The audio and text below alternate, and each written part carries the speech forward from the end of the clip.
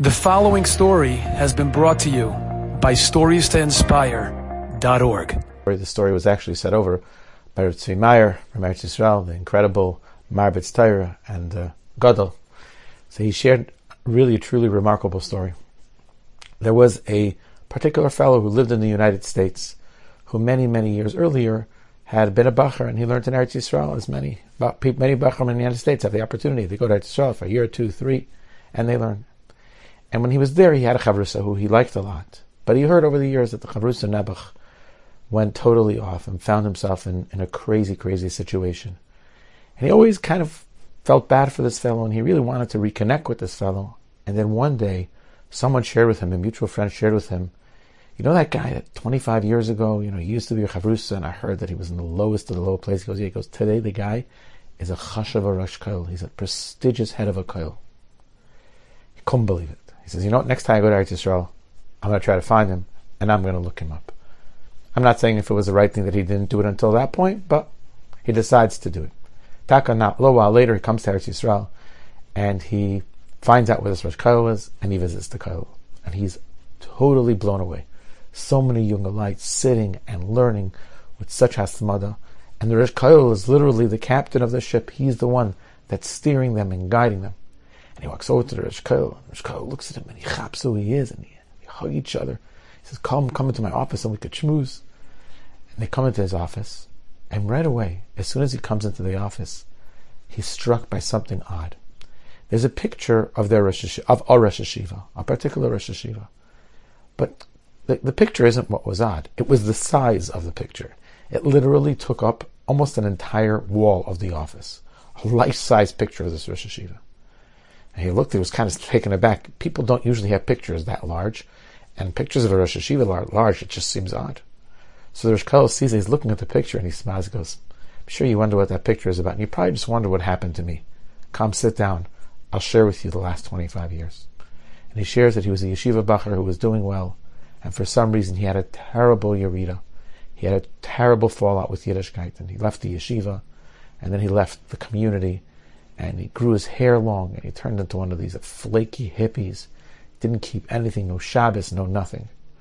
He said, I worked odd jobs here and there so I could try to support myself, but one day I found myself in a particularly destitute situation. I had no source of income. I had no money left, and I said, listen, I got to find even a job, even the most menial of jobs. I need to eat. I need to be able to survive here. He says, and as he's walking down the street, not sure where he should go, where he could find a job, what he should do, he sees a little notice on one of the street poles, and on the pole was a notice from a yeshiva that said that we're looking for a janitor. And it said on the bottom, it doesn't have to be Jewish, just somebody who's a good cleaner. Listen, he says to himself, I got nothing to lose. I could be a good janitor. I'm sure I'll do a decent job. Let me go apply, and hopefully that'll be a source of income. And if it's a source of income, I'll be able to live. And who knows, maybe the yeshiva even has lunches, or it has breakfast. I'll be able to get some food there. Let me try. So he takes the phone number down and he calls. And the Rosh Hashiva is the one that he speaks to. I guess the Rosh Hashiva hired everybody in this yeshiva. It was one of those yeshivas. And he said, listen, I'm applying for the job. Is it open? The Rosh Hashiva says, come down. So he comes down there and comes to the yeshiva. No yarmulke, no nothing. Long hair and strange clothing. And he sits down in the Rosh Hashiva's office. And the Rosh Hashiva says to him, so you want a job here as a janitor? He says, I do. The Rosh Hashiva says, what's your name? He tells him his name. Shiva notices that this boy, just something about him seems like he's not just, a regular bum off the street. There's certain refinement. He still has something left him. He hasn't totally left. So Shiva says to him, I don't want to be rude and I don't want to pry, but can you tell me a little bit about your background? He says, I have a long history. I was a yeshiva bacher, and I learned pretty stark, and then I had a terrible, yerida and a fallout with Yiddishkeit. And listen, this is where I am. I need parnasa. I need support. So Shiva says to him, I'm going to tell you the truth. That I'm not going to give you the job. I already have somebody else that interviewed today, and I think he's the right person for the job. I don't think you're the right person for the job, but I'd like to offer you a different job. Really? He said, in the kitchen? What do you need me to do? He said, no. Site manager? He says, no. He said, I'd like to offer you a job as a Maggid Shir. He says, a job as a Maggid Shir? Someone that says a Shir in this yeshiva? Me? Look at me. I'm not the right kind of guy. Shiva says, think about it. So he's sitting there, he's contemplating, he goes, I know this Rosh Hashiva is going to tell me. Get a haircut, get a white shirt, get a yarmulke, take a shave, and put on normal clothing, come to the yeshiva and he'll pay me so I should learn or something like that. He's not gonna, I'm not selling my soul.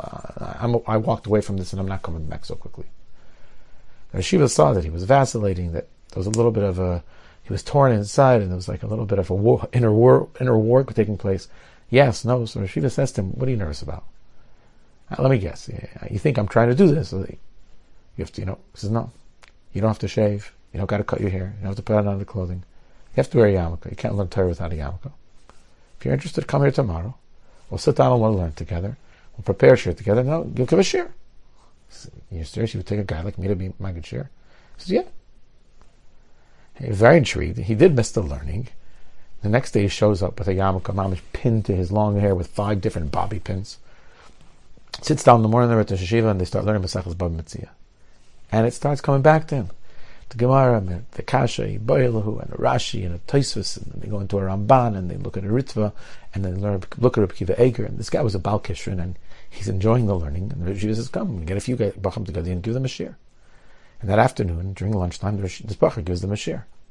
And they were pretty impressed. It was a pretty decent shir, and he said, what him and the yeshiva had learned. And the next day he shows up again. He's the Maggid Shir. He's getting paid for this. So Shkoilo says, it didn't take long before I took a haircut. It didn't take long before I shaved. It didn't take long before I changed my clothing. And I came back.